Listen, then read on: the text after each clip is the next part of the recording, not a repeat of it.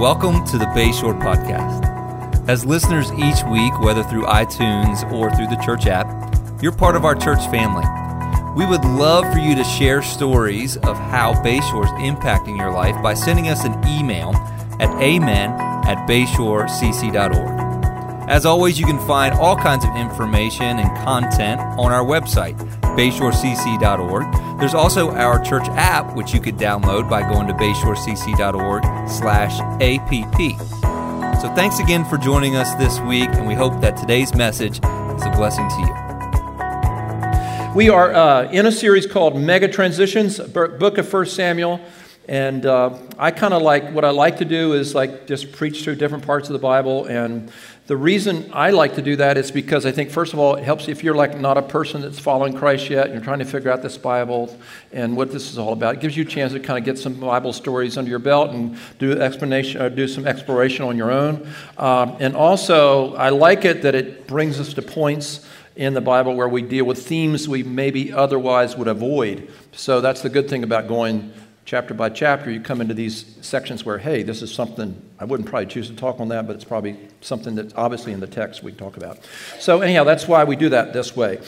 Here we are. We're at 1 Samuel chapter 7 this morning, and I'm going to read I'm going to read chapter 7 to you. It's not that long, about 16 verses, and so you can follow on the screen or follow in your Bible. 1 Samuel 7 verses 1 through 16. So the men of Kiriath-Jearim came and took up the ark of the Lord. They brought it to Abinadab's house on the hill and consecrated Eleazar his son to guard the ark of the Lord. The ark remained in Kiriath-Jearim a long time, 20 years in all. Then all the people of Israel turned back to the Lord. So Samuel said to all the Israelites, "If you are returning to the Lord with all your hearts, then rid yourselves of the foreign gods and the Ashtoreths, and commit yourselves to the Lord, and serve him only, and he will deliver you out of the hand of the Philistines." So the Israelites put away their Baals and their Ashtoreths, and they served the Lord only. Then Samuel said, "Assemble all Israel at Mizpah, and I will intercede with the Lord for you." When they assembled at Mizpah, they drew water and poured it out before the Lord. On that day they fasted, and there they confessed, "We have sinned against the Lord." Now Samuel was serving as a leader of Israel at Mizpah. When the Philistines heard that the Israelites had assembled at Mizpah, the rulers of the Philistines came up to attack them. When the Israelites heard of it, they were afraid because of the Philistines. They said to Samuel, "Do not stop crying out to the Lord our God for us, that he may rescue us from the hand of the Philistines." Then Samuel took a suckling lamb and sacrificed it as a whole burnt offering to the Lord. He cried out to the Lord on Israel's behalf, and the Lord answered.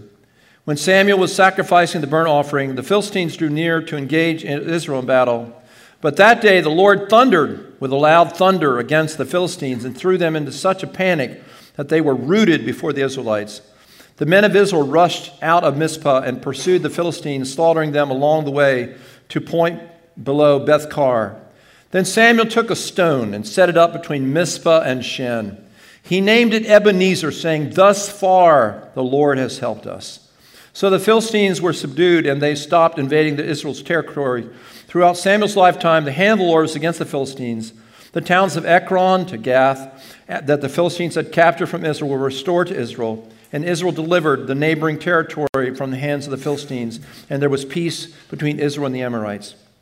Samuel continued as leader of all the days of his life. From year to year, he went on a circuit from Bethel to Gilgal to Mizpah, judging Israel in all those places. But he always went back to Ramah, where his town was, and there he was also held a court for Israel, and he built an altar to the Lord. Now this is a really great chapter in 1 Samuel. The reason it's so great is because it represents a big change. You know, like right now we're going through a seasonal change. It's been warm, now it's getting cold. If you look at chapter 7 of 1 Samuel, it represents a major change. It's completely different than everything that has happened before it.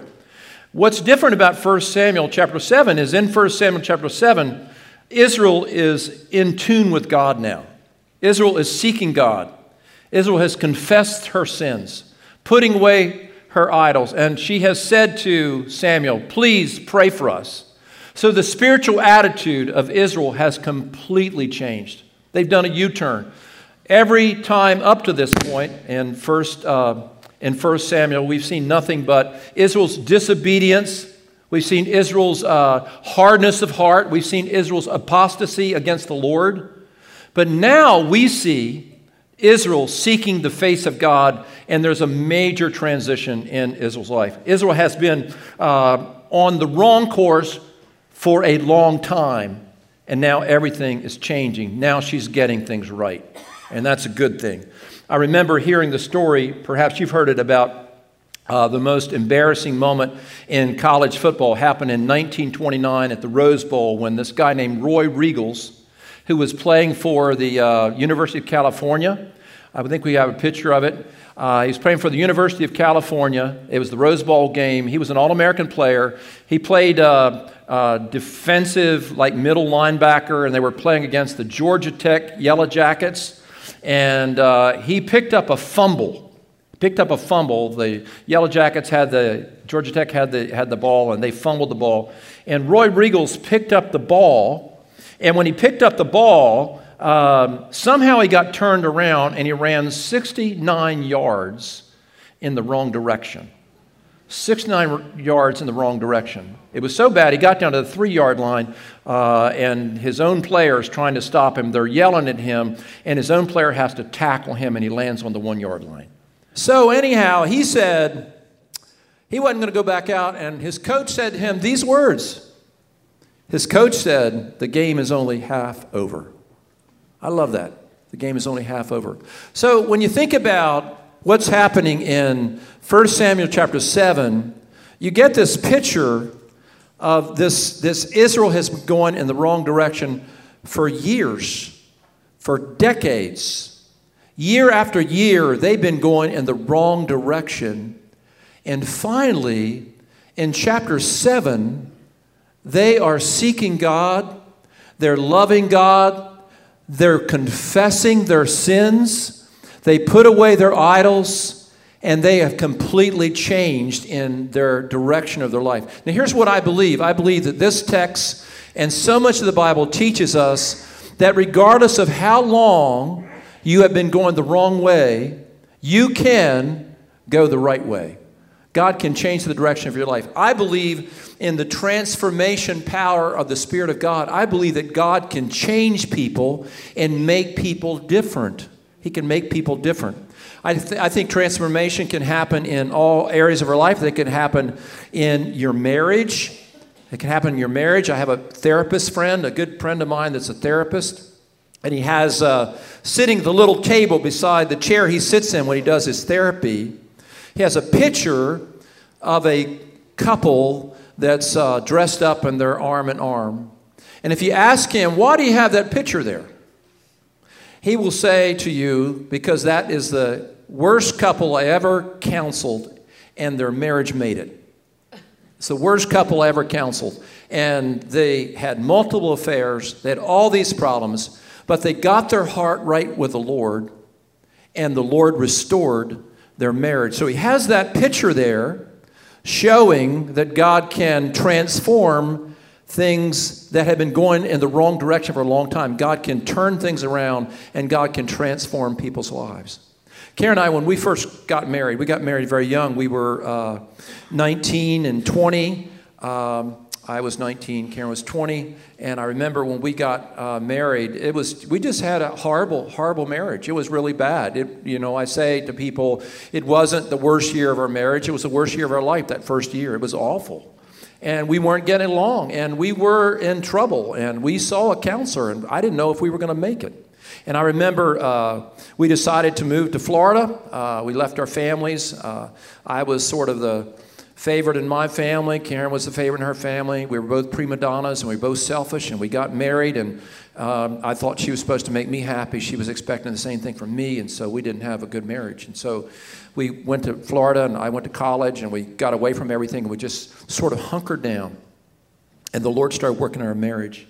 And after being married 42 years now, I can't imagine one day without Karen.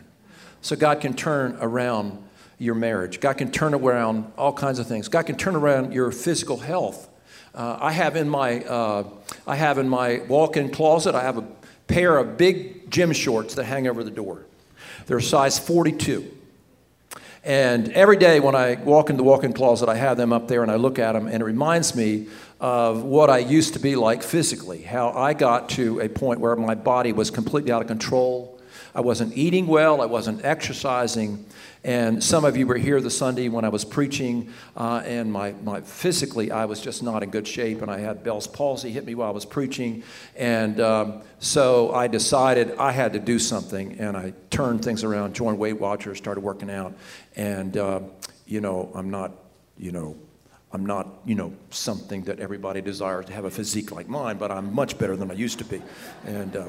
So, hey, God can do anything. God can change our lives. God can turn things around for us.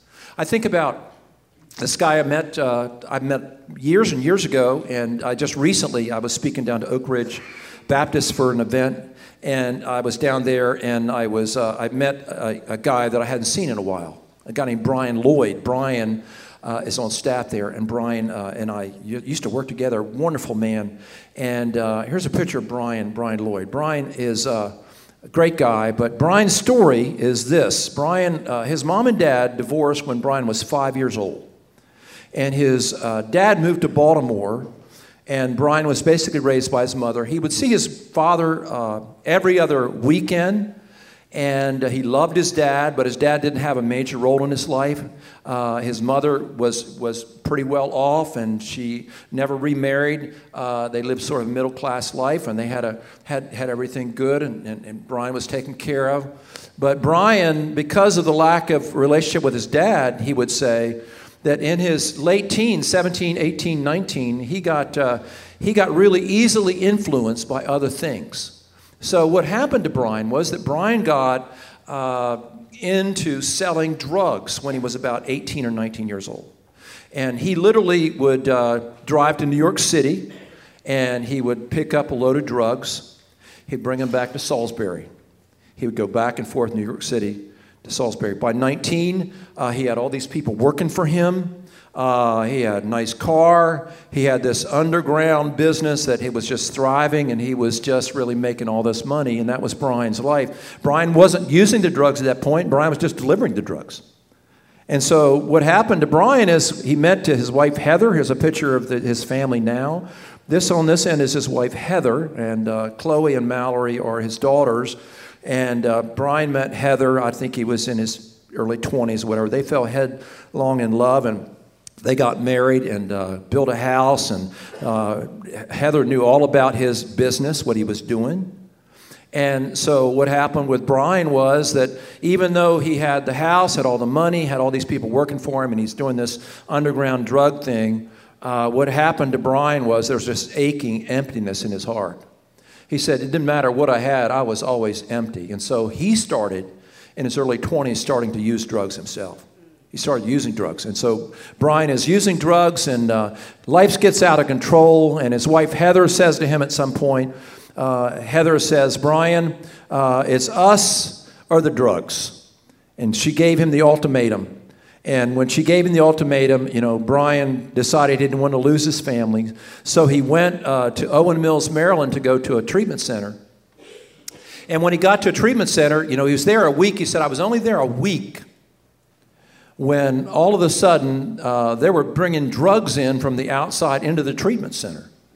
And he said he was approached about having drugs after he was there a week. There were some drugs coming in that evening, and he was approached about having drugs. And he said, my body craved the drugs. I wanted the drugs, but inside I wanted to be different. And he said he went to his room and he got down on his knees. His dad had taken him to church some when he visited his dad. And so he got down on his knees and he asked the Lord to help him to have the wherewithal not to use the drugs when the drugs came into the center that night. And he said what happened that night, when the guys brought the drugs into the center that night, they were apprehended and caught, and they found the drugs and they kicked him out of the program. And so Brian said that to him was not a coincidence, but to him that was God showing him that the Lord was taking care of him. So Brian gave his heart to the Lord. receive the Lord. And while he's doing that in treatment center, Heather's back here in Salisbury, you know, with the two little kids. They were little then. And she, not knowing what Brian's doing, she gives her heart to the Lord while he's gone. And they come back and they have a Christian family. And Brian and Heather, they start going to church. They're very much involved in a church. And they get involved. He gets involved in the 12-step programs in our community. And Brian is doing so good. And he begins to get into a regular business, a good business. And he's doing very well. And at one point, he has multiple businesses. Brian used to be on our board here, and Brian was a very successful businessman in Salisbury. And Brian, what happened was, he said at one point, he said he had all these businesses, and he had 100 employees working for him, and he had, him and his partner had $38 million worth of assets and business. He was doing very well. And he said, what happened to him? He was serving the Lord. He was given. He was being blessed. And he was off the drugs. He said, what happened to me after a while is with all that success, I started thinking that success I have is because I'm really a smart businessman and I'm really a great leader. And he said, I drifted away from the Lord. I drifted away from church. I drifted away from all those things, and Heather and I quit going to church, and we're just kind of doing our things. We've got all these houses. We've got all these cars. And Brian said in 2005, when the housing market crashed, he said, I was not emotionally or spiritually prepared for that crisis. And what happened to Brian was he went back and he started using drugs again. And as he'd been off drugs for 10 years, 12 years, 13 years at that point, and he's going back to East Baltimore every week, and buying $2,000 worth of heroin to get himself through coping with the pain. And so Heather said to him for the second time, Heather said, it's us or the drugs. And Brian went back to rehab, and Brian repented. That's what his words. He repented of his sins. He said, I repented of my arrogance. I repented of my pride. I repented of not thinking I didn't need the Lord. And he said, I came back out of rehab and was free of drugs and decided to merge his business with another business to take care of his employees. Long story short, Brian went into ministry training and was served as in church in Berlin, Sunrise Church, and then he also planted a church in Salisbury, and now he's on staff at Oak Ridge.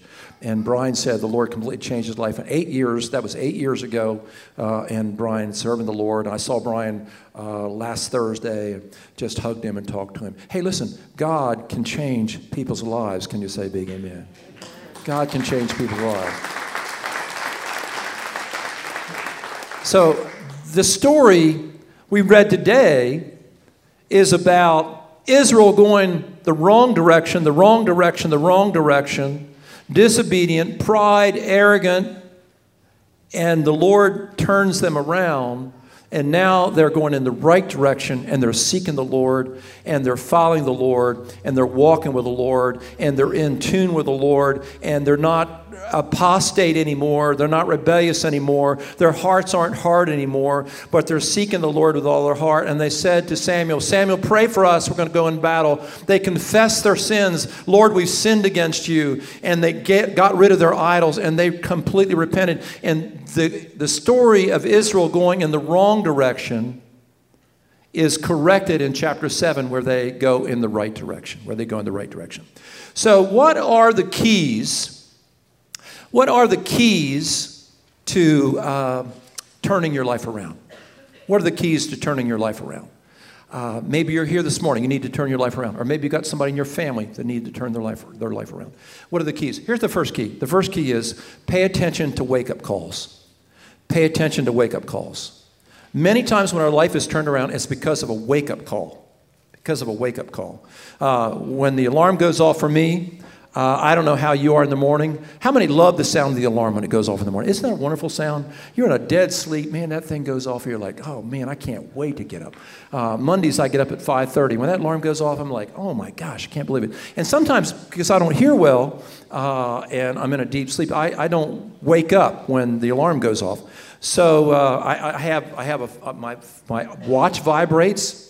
My phone next to me makes this annoying noise and has a flashing light. But sometimes that doesn't wake me up. So what really wakes me up is Karen's elbow in my rib. I get that elbow. And sometimes, God sends us a wake-up call. And we've got to respond to the wake-up call. Wake-up calls are God's mercy and God's grace to us. Wake-up calls are God's mercy and God's grace. In this story, if you look at the story of 1 Samuel, chapter 4 was their wake-up call. And this is what we see in chapter 7 is a result of what happened in chapter 4. Chapter 4 of 1 Samuel, what happened was they go into battle against the Philistines, and when they go into battle against the Philistines, the Bible says that they lost 4,000 men at Aphek, a battle at Aphek. They lost 4,000 men. So they said, hey, let's bring the ark back. Let's bring the ark back. And they were going to bring the Ark of the Covenant, the Indiana Jones story with the Ten Commandments, the ark in it. They thought they would bring the ark back, and they were using the ark like a rabbit foot. They weren't in right relationship with the Lord. They were just using the ark as a gimmick. They had no authentic relationship with God, but they were going to use the ark. And so they go into battle with the ark, and they're defeated the second day, and the ark is captured, and Hophni and Phinehas die. But here, listen to this. Here's a little detail we may miss. The next day, the first day of the battle, they lost 4,000, and they got the ark. The day they got the ark and they went into battle, how many people did they lose the second day? 30,000 people. 30,000 people. 30,000 people in one battle. Think about the magnitude of that battle. How many people did we lose in the Vietnam War? We lost 57,000 people in 7 years. They lose 30,000 in one day. 30,000 people in one day. Gettysburg, the Battle of Gettysburg. How many people did we lose in Gettysburg? 51,000. 51,000 people died in one day. So the magnitude of this battle was enormous. They lost so many people. And it was a wake-up call. And sometimes God sends us a wake-up call, and it's the wake-up call that starts our spiritual recovery. It's the wake-up call when something crashes down on us that wakes us up, and we realize we've got to get ourselves back together spiritually. I know what happened to me. I mean, I have a confession to make. I used to have this bad habit of texting a little bit when I drive. And that's a bad habit. I would just, I get bored driving, and sometimes I just text a little bit, and catch up with email, and so boring driving sometimes. And so I was driving about 6:30 in the morning down to Rehoboth one morning, and I was going through Long Neck and just kind of going along, and so I just got caught up on the little text there, and just kind of creeping along, and lo and behold, they stopped, and I ran into a car in front of me, and it just wasn't terrible, but I ran into the car in front of me. Terribly embarrassed. It was my fault because I was texting. And so I got out of the car, and the lady got out, and we talking there, and cars all around us, and she said, "Oh, I recognize you." And she said, great, I'm glad that you know who I am. I said, "Yeah, I've been thinking about visiting your church, I said, "Well, wonderful. I'm so glad that, we're out here trying to make an impact on the community." But anyhow, but I tell you what, that was a wake-up call for me. And I haven't texted since. I mean, when I do anything on the road or change music, I pull off the side of the road. That was a wake-up call for me. That's a little wake-up call. That's a wake-up call. Sometimes a wake-up call is your spouse says to you, "You're drinking too much. You're drinking way too much." And your friends are telling you you're drinking too much. Had a lady come into me, talk to me one time. Her husband had been in and said, "My wife, she's just coping with her stress inappropriately. She comes home and she drinks a bottle of wine every night while she's making dinner, and she's just loose as a goose before 8 o'clock. It's a habit." She's, and there was a wake-up call. She was out of control. And I tell you, big wake-up call was 9/11. You remember 9/11? You remember where you were when 9/11 happened? Just raise your hand if you remember where you were when 9/11. We all remember where we were. I can tell you what I remember. I remember the Sunday after 9/11. The Sunday after 9/11 in our church was bigger than Easter Sunday. It was a wake-up call. everybody came back to church. Unfortunately, I think America kind of rolled over and went back to sleep. Pay attention to wake-up calls, because wake-up calls are God's mercy to get us back on track. And most of the time, people, when they have a wake-up call, they'll respond to that. And Israel did when they realized they were humbled, because success, when you're successful, everything's going good. Listen to this. Comfort breeds complacency. Say it with me. Comfort breeds complacency. Say it a little bit louder. Comfort breeds complacency. When you get comfortable and everything is good and everything's going great, that's the most dangerous time spiritually. When the wheels are coming off, that's not very dangerous, because you know you need the Lord then. It's when things are going so good. And that's what happened to Brian Lloyd in our story. Brian Lloyd. Things are going so good. He had all kinds of money, and he thought, hey, look what I'm doing. I can do it. And his comfort led him to complacency. It says in the book of Deuteronomy, I'm not going to read the scriptures there, but Deuteronomy said, the writer, Moses, we suppose, wrote Deuteronomy, and Moses warned the Israelites, when you go into the land and you start getting houses and you start getting prosperity, be careful that you don't forget the Lord. Be careful that you don't forget the Lord. So if you're doing good now and everything's good, I'm like so about that. I want us to be blessed and I want us to all do good. But watch out for complacency when you're comfortable. And it was the shock of losing the battle. It was the shock of losing the battle, the 30,000 people, that brought misery into Israel's life, and they began to move in a new direction where they began to seek the Lord. And God in His mercy allowed a wake-up call to come in their direction. Now, my mom and dad, we used to have a cedar chest. Anybody have a cedar chest where you put your clothes, like you put your winter clothes in the cedar chest and your summer clothes, whatever season is? Mom had this big cedar chest. And we would, when it got to be summertime, we'd take all of our winter clothes and we put it in the cedar chest because we didn't need them anymore. And when it gets comfortable and warm spiritually, we have a tendency to put God away. We have a tendency to put God away. So we need to remember, walk humbly before the Lord. And we need to walk in circumspectness before the Lord. We need to say, Lord, watch me that when I'm comfortable, I don't become complacent. And Israel received a wake-up call, and that's what turned them around. Sometimes we pray for people. We pray for people that are away from the Lord. We pray for people that are away from the Lord. And sometimes God used a wake-up call to turn them around. How many came back to the Lord because of a wake-up call? Something happened in your life, a wake-up call. So that's one of the things there. So say it with me. Complacency comes out of comfort. I'm a product of the Jesus movement.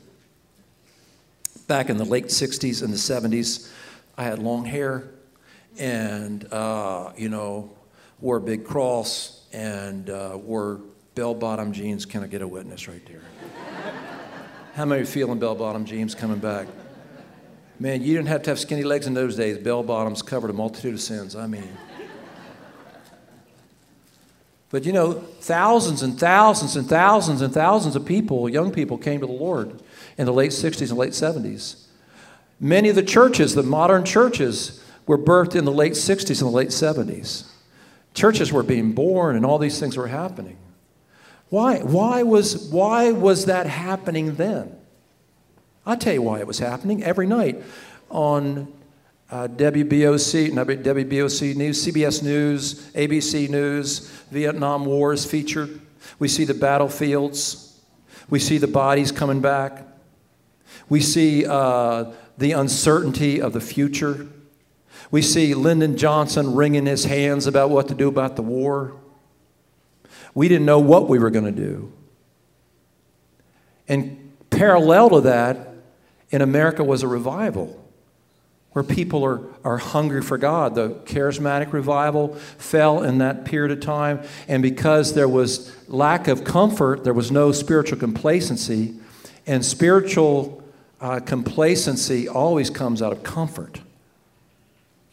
So what I'm asking is, I'm not saying to the Lord, hey, Lord, turn it on me. Just let me have a crisis. Just let me have it, Lord. I'm just saying, Lord, things are going so good for me. I mean, things are going good for me. I mean, I'm just doing good. I'm loving life. I'm just loving life. I got money in my pocket. I got a great backhand. Everything is working for me. But I'm not going to let my comfort lead to complacency, because complacency comes out of comfort. Out of comfort. So that's the first thing. Say it with me. Turnarounds start when we pay attention to wake-up calls. So pay attention to those wake-up calls. If all your friends tell you you got a problem, then you probably got a problem. And if life is just sort of showing you've got some issues, you need to pay attention. The second thing we need to do real quickly, and I only have 1:34 left, but so we got 2 more points. So anyhow, the second thing is they put away their idols. They put away their idols. Here's what Samuel said to them. Samuel said, they said, it says Israel was lamenting or turning back to the Lord. The word turning back there, most translations translated, they were lamenting before the Lord. They were feeling sorry. They were feeling sorry for what they'd done. They were sorry about the battle. They were sorry about things. And here's what Samuel said. Samuel says, don't just feel sorry. Samuel said, put away your idols. Don't just feel sorry, but put away your idols. Make sure that you add action to what you feel pain about. And God never has the goal, never ever has the goal for us to walk around feeling bad and feeling shameful. That is not God's goal. God doesn't want us just to feel shame and guilt. God wants our conviction and our shame and guilt to lead us to repentance, where we change our life and we go in a different direction. Jesus preached. He said, repent, for the kingdom of God is here. John the Baptist said, repent, for the kingdom of God is here. 1 Peter says, God is not slack concerning his promises, lest any man should perish, but all should come to repentance. Repentance is a change of your mind, a change of your attitude, and a forsaking of those things which have been destructive to your life. A forsaking of those things which have been destructive to your life. And when it says, rid yourself of the idols in this text, rid yourself of the idols, the word means to depart from, leave your idols, let it go. And so we in our turning about before the Lord, we have to come to the point where we say, Lord, we're going to put away our idols. What is an idol? An idol is simply what you turn to when you're under stress. In this world that we're reading about here, Astros and Baal, they were fertility gods. Baal, if they found a figurine of Baal, he was a god that had a bolt of lightning in his hands. And what that meant was he was the god who provided storm and rain so the crops would grow. So we found, archaeologists have dug up, figurines of Baal, and he has a bolt of lightning. And it's interesting, in this story, when the Israelites go into the battle against the Philistines, and Baal is the Philistine god, it thunders over them to help the Israelites. It's a reminder that God is the God of thunder. So an idol is what you turn to in times of stress. So like the lady I told you about that was drinking the bottle of wine every night. She was stressed, and her idol, her coping idol, was the wine. Some people, when they're stressed, they turn to porn. Some people turn to food. Some people You know, they have retail therapy where they go shopping and they buy a bunch of stuff. So the Lord said in this text, put away your idols. Put away your idols. I am to be the one who sustains you in your stress. Trust in the Lord with all your heart and lean not on your own understanding. In all your ways acknowledge him, and he will direct your paths. Say it with me. Trust in the Lord with all your heart. Lean not on your own understanding. In all your ways acknowledge him, and he will direct your path. In other words, when life puts stress on you, don't go to your idol. Go to the one who is the Lord of all. And the Lord is my shepherd, I shall not want. He makes me lie down in green pastures. He makes me lie down in green pastures. So, I know yesterday I have a lot to do I got to preach tonight somewhere, and I got quite a bit to do. So I was feeling a little stressed yesterday. Anybody here ever feel a little stressed? Just raise your hand if I'm in the right group. I just feel a little stress. So my big thing is, when I'm under stress, is I like to eat moon pies. I like to eat moon pies. Here's a picture of moon pies. I love these things. Do you love these things? I mean, I'm telling you, this is the best calories you'll ever eat right here. You know, they sell them at Cracker Barrel, and I buy them by the case. I love these things. So I was thinking about eating a couple moon pies. You know, and if I ate a couple moon pies, kept doing that, I'd be wearing those shorts in the closet. So instead of eating a moon pie, I just went out and I just took a walked for an hour, and just talked to the Lord. And I came back energized. Because when you lean into the Lord in times of stress, the Bible says he's a very present help in time of trouble. He's a very present help in time of trouble. Don't be anxious, it says in Philippians, don't be anxious about anything, but in everything by prayer and supplication. With thanksgiving, make your requests known to the Lord. Make it known to the Lord. Say this with me, the Lord is my stress reducer. One more time, the Lord is my stress reducer. So, you know, my idols were moon pie. You know, what's your idol? What's our idols? What do we deal with? One of my favorite stories was I was sitting in Sunday school class, and when I was a kid, I was probably 9th grade, 14 years old, and my Sunday school teacher, Buzzy Friedel, he's a meat cutter for Acme, and I loved him. He loved Jesus. He didn't have all his fingers, but he was a really neat guy. He said he was working one day, and he went into the locker room, and there was a pornographic magazine laying on the table there. Pornographic magazine. 14 years old, I heard that in the store. That perked me up, you know, because you're adolescent, you know, all that's going on in your life at that point. So Buzzy went back to work, and he said all he could think about was that pornographic magazine. All they could think about. So he put down his knife. He went into that workroom, picked up that pornographic magazine, walked it out behind the store, and tossed it in the dumpster. Came back in, went back to work. Now, you're 14 years old. That's a helpful Sunday school lesson right there. That helped me. Put away your idols. Put away what you go to for comfort. Put away those things that you find security in. Brian Lloyd said he found security in his money. He found security in that money. That was going to do it for a while. You know what Proverbs says about money? I'm all about money. I hope we all make a bunch of money. But here's what Proverbs says. Be careful about putting your eyes on money because it'll make wings and fly away. In 2005, all of Brian's money flew away. He said it got so bad, we lost all our houses, lost all of our cars, and he had been presiding over millions of dollars of money, and he said our parents had to buy groceries for us. Hey, listen, that was a good wake-up call for him. He came back, to the Lord. Last thing about turning around. First thing about turning around is pay attention to wake-up calls. Say it with me. Pay attention to wake-up calls. Number 2, put away your idols. Say it with me. Put away your idols. Number 3, have positive people in your life. Have positive people in your life.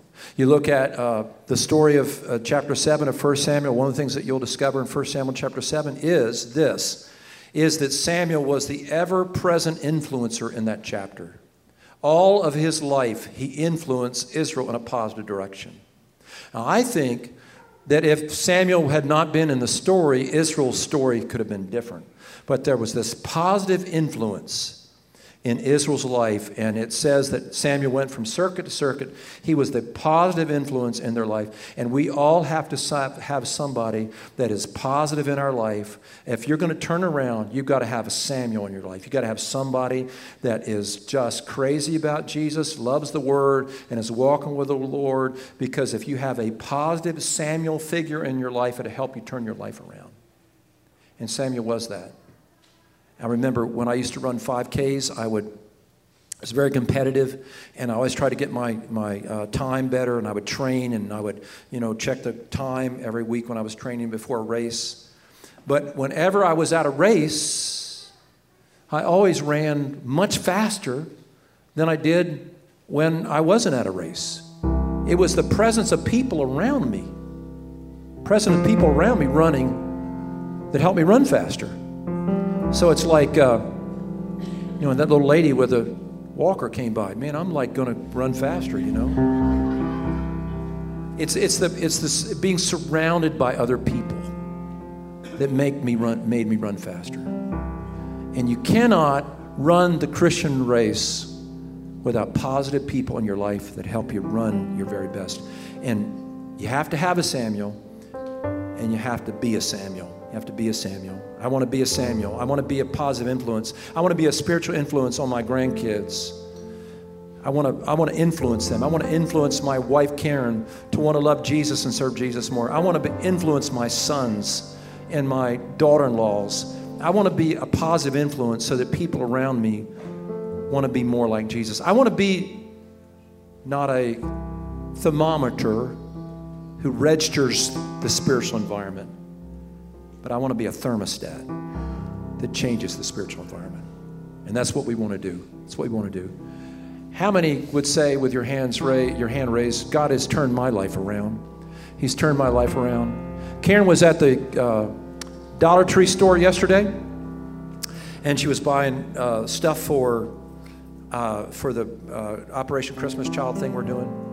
And she was walking down the aisle, and there was this guy talking to this lady about the power of prayer and how much God answers prayer. And Karen just happened to walk by when they were having this conversation about prayer. And she kind of chimed in, yes, the Lord does answer prayer. I mean, she chimed right in there. And this guy started telling his story right in Dollar Tree. He said, I used to be on drugs. He said, I used to smoke dope. He said, I'd smoke the reefer. And then I'd get out there and I could disco with the best of them. I used to smoke the reefer. He said, now I don't smoke the reefer anymore.